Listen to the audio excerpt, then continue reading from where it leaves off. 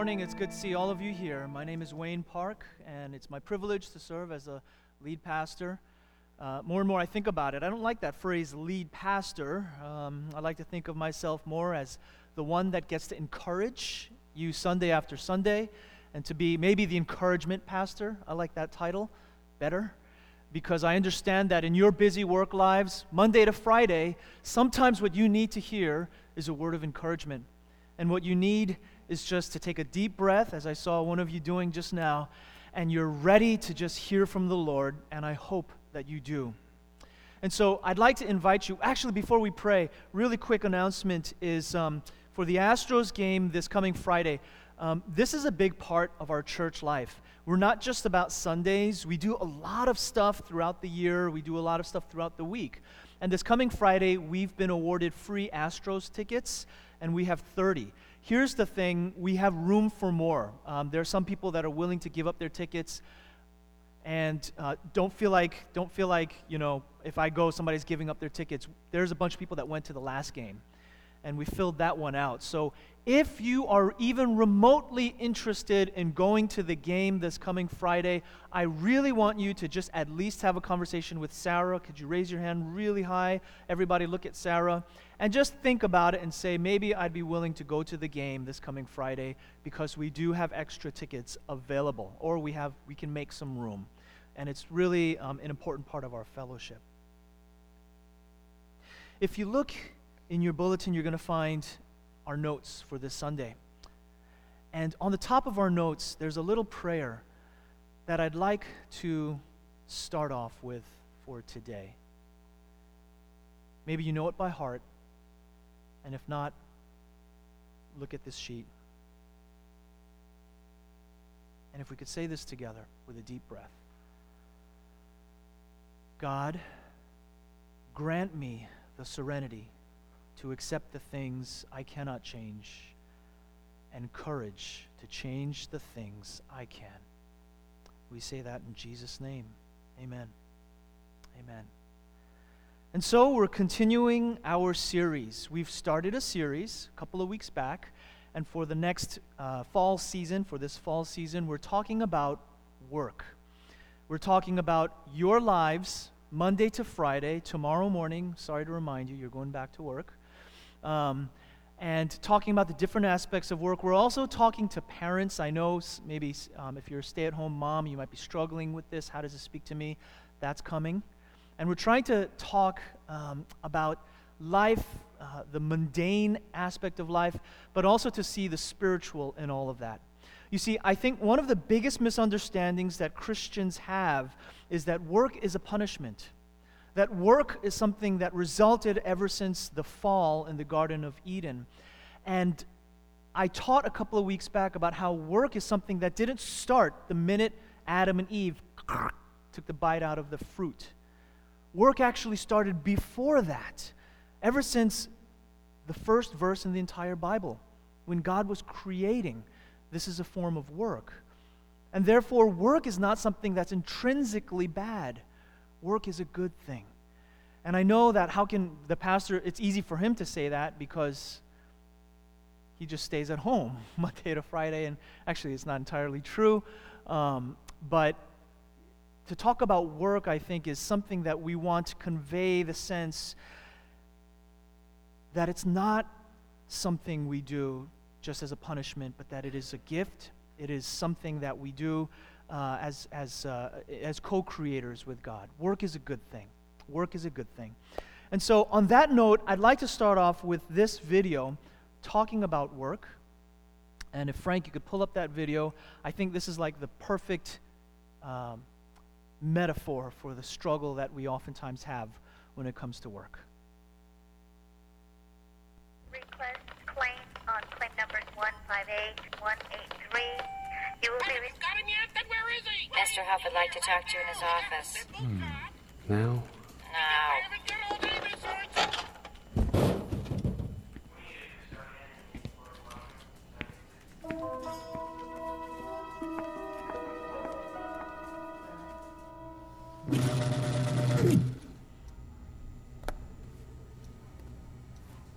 Sit down, Bob.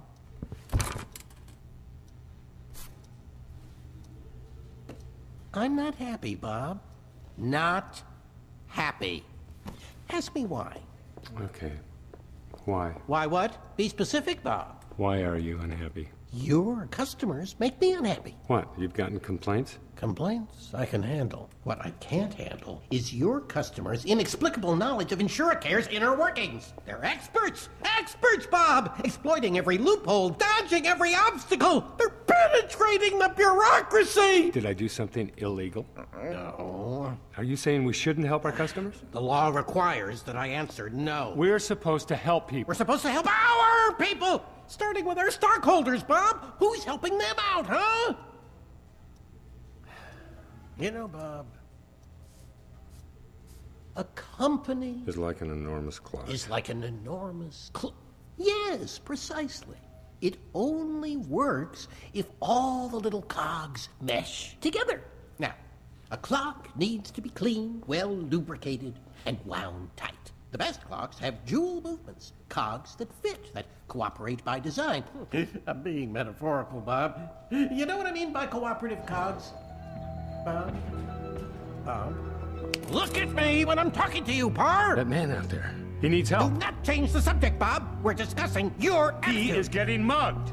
Well, let's hope we don't cover I'll him. be right back. Stop right now, or you're fired! Close the door. Get over here now. I'm not happy, Bob. Not happy. He got away. Good thing, too. You were this close to losing your...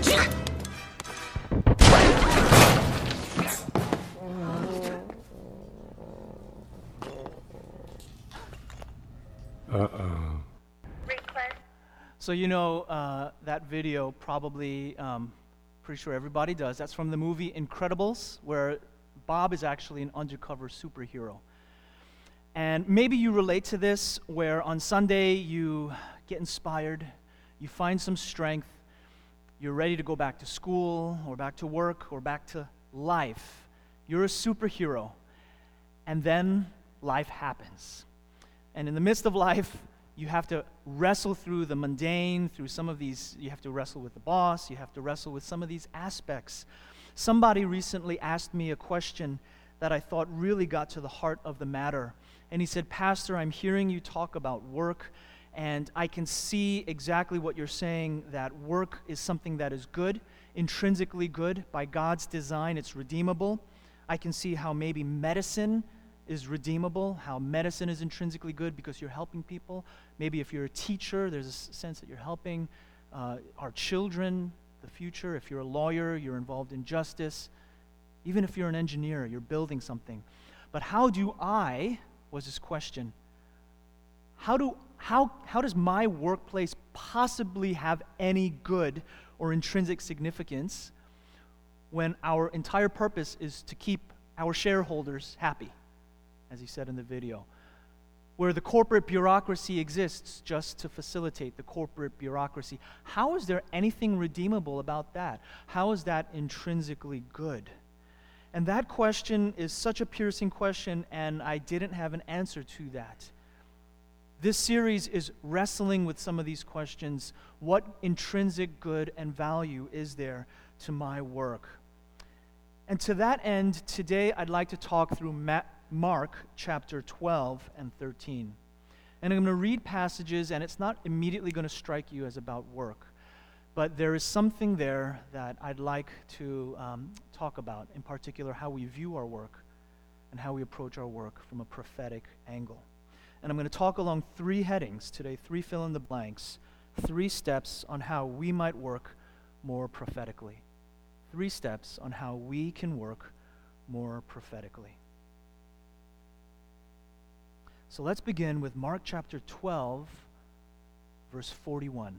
We're not going to begin at the beginning of this section, but in the middle. Mark chapter 12, verse 41, if you could turn your attention to the passage. "And Jesus sat down opposite the treasury, and he began observing how the people were putting money into the treasury. And many rich people were putting in large sums. A poor widow came and put in 2 small copper coins, which amount to a cent.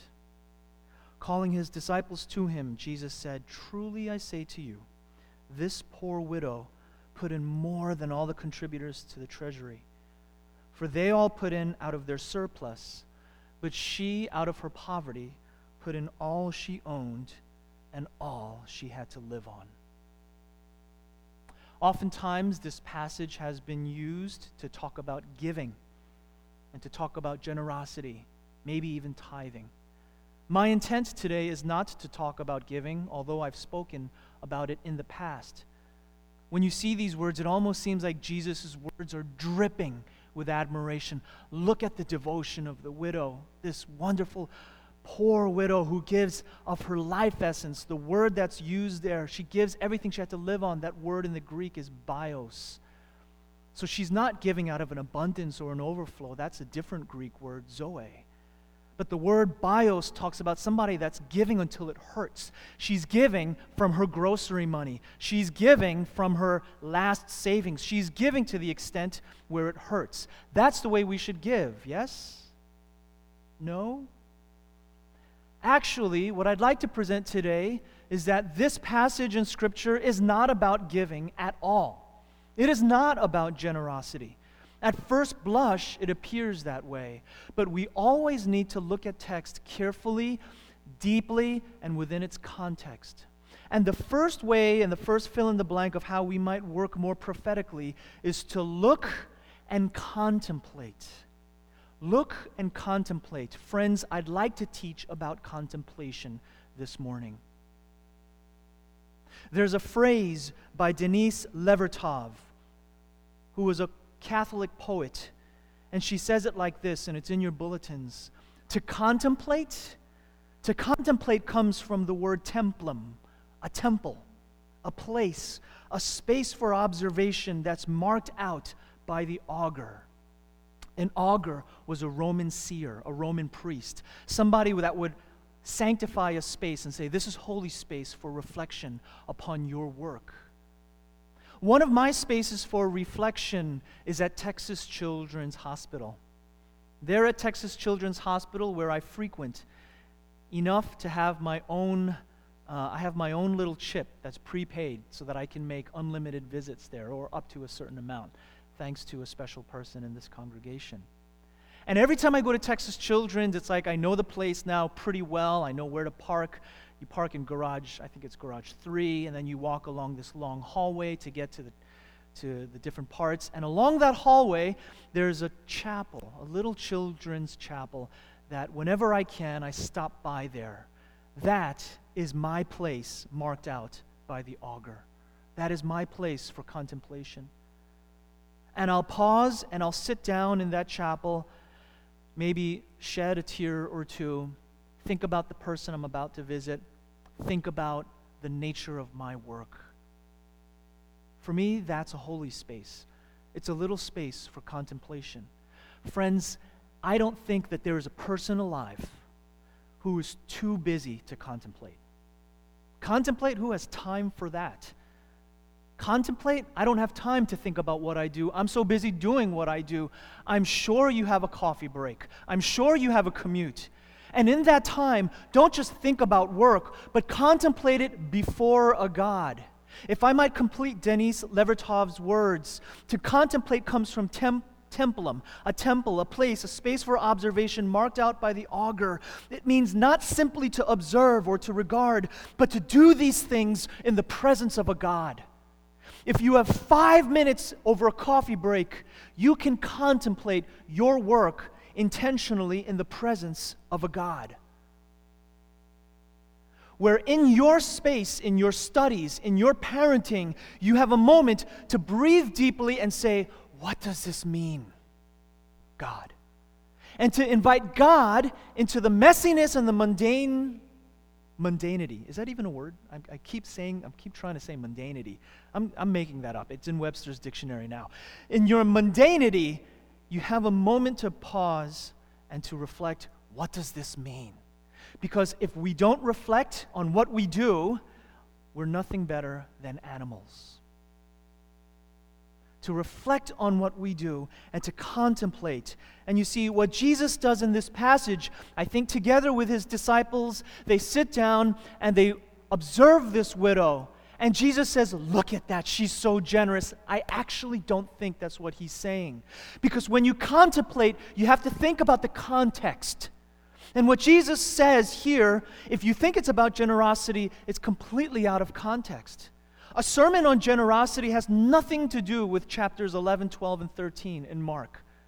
When you look at the surrounding context of life, the text, which is your life, you can see that Jesus is talking about something entirely different. He's not talking about the generosity of the widow, but for the last two chapters, or for these 3 chapters, he is talking about the problem of religion, and in particular, the religious system. What he's saying is there is something wrong that this poor widow, who should be helped by the church, is instead being put in a place of continual dependence. I don't even know if that's the right word. She's actually being exploited by the church. Now, I know that as a pastor, I'm speaking out of 2 sides of my mouth. It almost sounds like I'm critiquing the priest. I'm critiquing religion and who embodies the priest and the religion more than myself. It's like, how can I talk about giving in this manner? There was once a woman who was giving $4 to the church once a month, every month, faithfully. And, they counted the money and they looked at that and they said, well, it's not a lot, until they found out that she was making $40 a month. I guess this was a long time ago. And they approached her and they said, good lady, you don't have to do this. We don't want to deprive you of your $4. So here's your $4 back. And she looked them in the eye and she said, you are taking away my very last ounce of dignity. So mind you, I'm not saying that, we don't have to give, or I'm not slamming the notion of giving. Follow closely with what I'm talking about here. Jesus is critiquing a deliberate system of exploitation, of arrogance, and greed.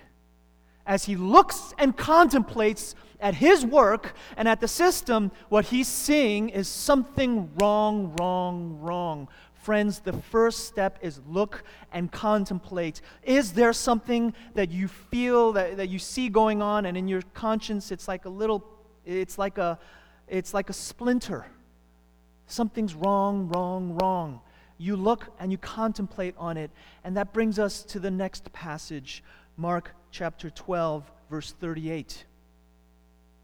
This is the context. Actually, this is the verse before the verse we just read. And listen to what Jesus says in chapter 12, verse 38 of Mark. In Jesus' teaching, he was saying, beware of the scribes who like to walk around in long robes and like respectful greetings in the marketplaces. Okay, so what is Jesus talking about here? He's talking about pride. He's talking about arrogance, about a sense of entitlement. This is what he's poking at. This is what he's pressing his finger into. And listen to this. They like chief seats in the synagogues, places of honor at banquets. Verse 40. The scribes who devour widows' houses. Do you catch that? Jesus is talking about the corruption of the religious system that is, instead of helping people, it's exploiting them. And as a result, lo and behold, who are they contemplating on after that? A widow. In other words, I don't think that this passage is an appraisal of the generosity of the widow. This passage is Jesus being his good old subversive self. This is Jesus looking at the system and saying, fight the power. Because in his own way, Jesus just was too revolutionary. He was too cantankerous. You couldn't put him in a box. If Jesus were here, he'd probably challenge us left and right. You see, what we've done, friends, is we didn't just contemplate this one passage of Scripture, but we did the second thing, the second fill in the blank. We looked upstream. Look and contemplate. But the longer you work, just as we did with this passage, you need to begin to look upstream. Why is this the way it is? On my job, why are these things happening? Why is there this systemic breakdown? Why am I constantly yelling at my kids as I parent them? Look upstream. What's going on in my life?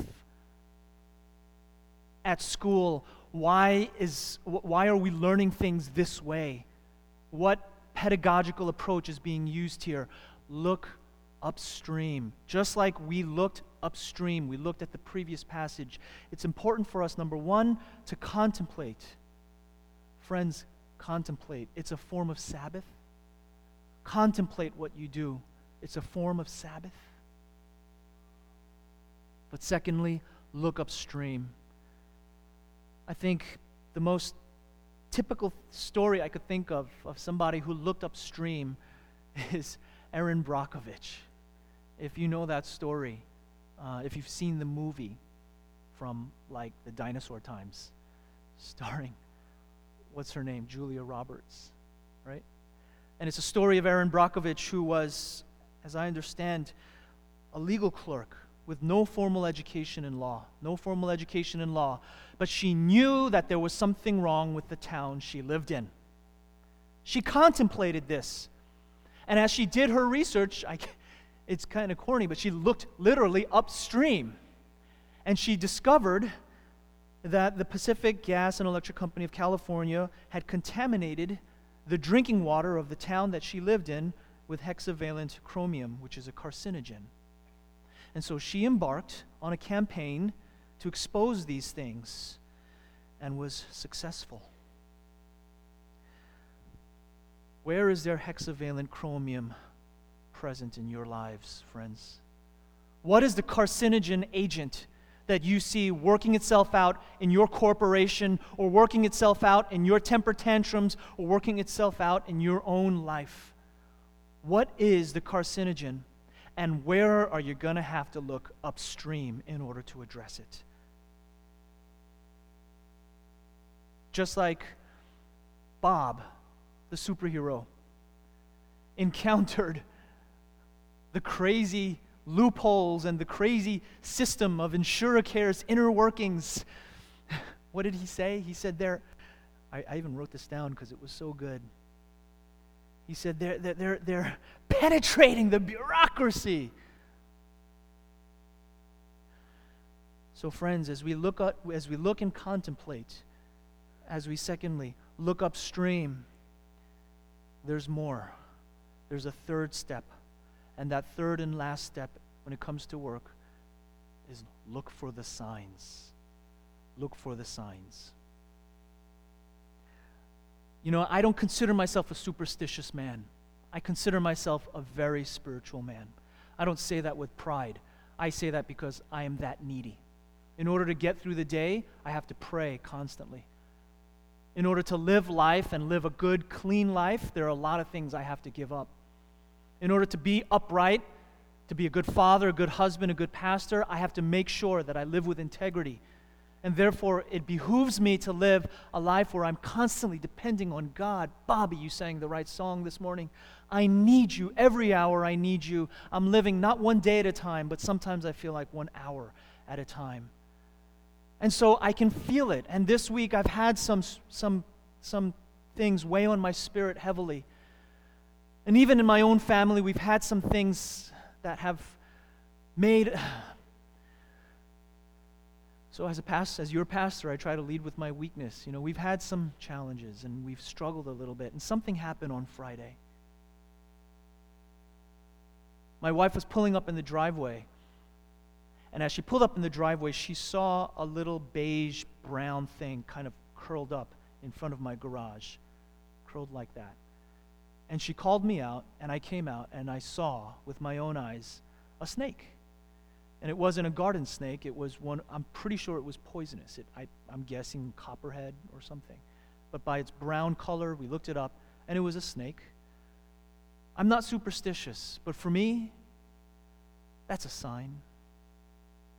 For me, that means something. For me, I'm almost like, no wonder. So I'm not just experiencing these things in my head. There's something going on. There is spiritual warfare. I'm not trying to spook you, or I'm not trying to, get you to be superstitious. But I am here to tell you there is a spiritual dimension, folks. There is a spiritual dimension. Look for the signs. Look for the signs. There's a reason why things happen. And in the last 6 years of my life, I've seen it more than ever. Things come true. My words don't fall to the ground. I've seen things happen, sometimes even predicting them in a strange way.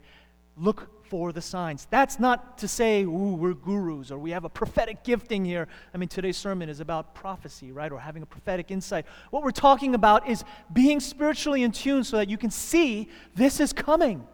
This is coming. This is obviously going to happen to my company. This is obviously going to happen to my place of study or to my family. There are signs, and I cannot ignore them. It's God screaming at me. It's almost like the thin spaces in heaven and earth where God says, pay attention, pay attention, pay attention.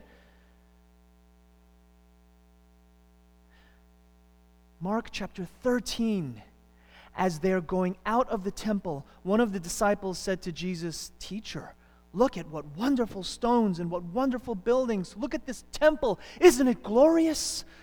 This great edifice of religion, this church that we, our Jewish people, have built." And Jesus says, "Do you see these great buildings?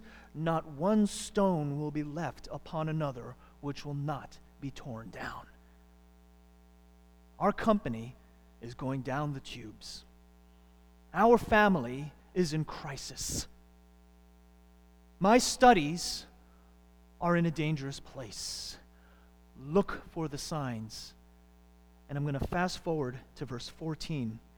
But when you see the abomination of desolation standing where it should not be, let the reader understand. Then those who are in Judea must flee to the mountains. Everybody likes to talk about the abomination of desolation, right? That's the fun part. But what exactly is Jesus saying here? You know what he's saying? I'll tell you what he's saying. It's that third and last fill in the blank. Look for the signs. Look for the signs. Look for the signs. A lot of us interpret the abomination of desolation having to do with something that's going to happen in the end times. And so we look for the signs. Friends, I'd like to give you an alternative interpretation on the abomination of desolation that many times us Christians don't hear. The abomination of desolation is quite literally an abomination, somebody that is beastly, somebody that's filthy, unclean, that will desolate, that will make the temple and the holy grounds of Jerusalem impure. Now, technically, we are as much as we are expecting an abomination of desolation into the future, technically in Jesus' time, listen carefully to this, that already happened. Many scholars believe that the abomination of desolation was someone who existed during Jesus' time. There are several options. One is Antiochus Epiphanes, a Greek ruler who would literally step into the holy temple, into the Holy of Holies, and what would he do? Set up a statue of Zeus. If that's not a desolation, friends, I don't know what is. Another time it happened was when the filthy Romans, and I don't mean that to be derogatory, but from the religious sense, they were unclean, ritually impure. And they would do really abominations in the temple of Jerusalem. In other words, I think it's my opinion, along with a majority of Christian scholarship, we just don't hear this. A majority of Christian scholarship believes that the abomination of desolation is not something that's coming in our future. The abomination of desolation already came in Jesus' time. And he was saying, look out, it's too late. This great temple that all of us love and worship, this edifice of religion, after all, these whole 3 chapters, Jesus is talking about religion. Our edifice of religion is going to come crumbling down. He's telling them, look for the signs. It's happening. It is happening. The abomination of desolation has already come or will be coming shortly. And friends, I can prove it. You don't need to look at Christian historians. You can look up Eusebius. You can look up Josephus, non-Christian historians. You can look at Roman sources in the year AD 70, just a short 40 years after Jesus said this. Roman boots would come trampling into the holy grounds, into the holy city, into the Holy of Holies, in the temple, desecrating it, and in the end, not one stone would be left standing on the other. The temple would be completely destroyed. Friends, do you see what I'm saying? Jesus says, you will do greater works. You will do greater things than me. If you're predicting something, look for the signs. If you think that there's something unethical going on at work, look for the signs. If you're seeing something breaking down in your family, look for the signs. If you're having a splinter piercing your conscience, look for the signs. Jesus seems so otherworldly, but when it comes to this prophecy, I think he was very near and present and not very far away. His words would come true. In fact, I just want to say this one last thing. The abomination of desolation. He talks about this in another parallel passage in Luke 21. He says this, when you see Jerusalem surrounded by armies, then recognize that her desolation is near, and those who are in Judea must flee to the mountains. And historically, that's exactly what happened. Once Rome started entering Jerusalem because of this forewarning by Jesus, the church in Jerusalem, once the Roman armies and the boots started entering into the city, the church in Jerusalem, because of this forewarning, they booked it out of there. And they replanted. They replanted in a town called Pella, according to the historian Eusebius. In other words, they saw the signs and they made a courageous decision. They saw the signs and they made a courageous decision. Friends, how many of you need some courage today? How many of you need some courage? I heard a couple of great quotes on courage this week that I'd like to share with you in closing. We started out with one, grant me the courage to change the things that I can. I like this one by Peter Drucker. Peter Drucker, the management guru, whenever you see a successful business, someone once made a courageous decision. Is that in your notes? Yeah. Someone once made a courageous decision. Here's another good one. Courage is not the absence of fear. Courage is the ability to manage your fear. That comes from John Perkins. John Perkins, a black man who left Mississippi because of the quite literally persecution he experienced, but would go back to the Deep South to start Christian Community Development Associates. With the courage he faced daily, I believe he lost a brother, family members that were killed, and yet he chose to go back to the Deep South and daily live courageously. Last quote, and this is my favorite. Friends, courage is the heart of all virtues. I think this is very, very true. Courage is the heart of all virtues. Anything good that you want to do, don't think that we can just, I'll be nice today to my boss or to my employer or my employee. It takes courage to do that. Or, I'll make an ethical choice at work today. I'll just do it. Do you know it takes courage to do that? I'll face down, struggle with my assignments at school. Do you know it takes courage to get up and to work hard? I'll take care of my family. It takes courage to stand up and to teach the right way to your children. Every good thing we do, I believe, is preceded by courage. It takes courage to do the right thing. And so,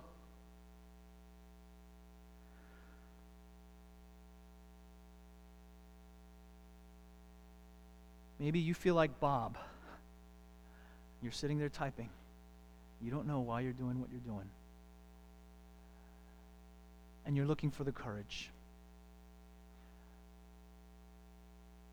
I want to invite you to close your eyes. Monday's coming. Sorry. Do you need courage? As you're contemplating your work, you've already been looking upstream. You're in a place now where you see the signs. Do you need courage to do the right thing? If I could just speak out, fathers, don't you need the courage to be there for your kids? I know what it's like at the end of the day. I just want to veg rather than give to my family. But don't you know it takes courage to be there for them? Do you need courage to face your boss this week? Do you need courage to humble yourself and to do the right thing?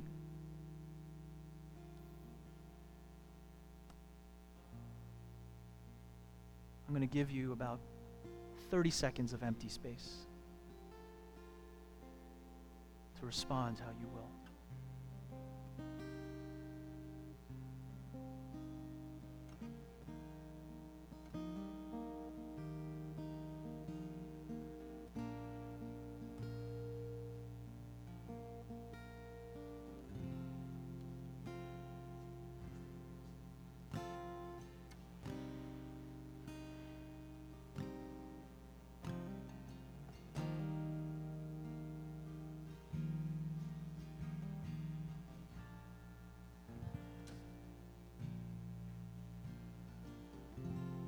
God, here in this company, I see brave men, women, brave people who are trying to do the right thing. Lord Jesus, we come before you now, and we know that the one who did the most courageous thing is you. You had a job to do. You faced down that old rugged cross. You didn't want to do it. You didn't want to do it. But you showed us the way. We have little crosses compared to yours, Lord. Very little. But they're real. They're there. And Jesus, we're clinging to you today, hour by hour. And we ask for your power and your help. And so give us the strength today, we pray. We ask. May these words encourage, lift us up. In Jesus' name we pray. Amen. This has been a Woven Church podcast. Woven Church is a multi-ethnic missional church that meets in West Houston. We invite you to check us out on Sunday mornings at 10:30 a.m. To find out more, visit us online at www.wovenchurch.org. That's www.wovenchurch.org.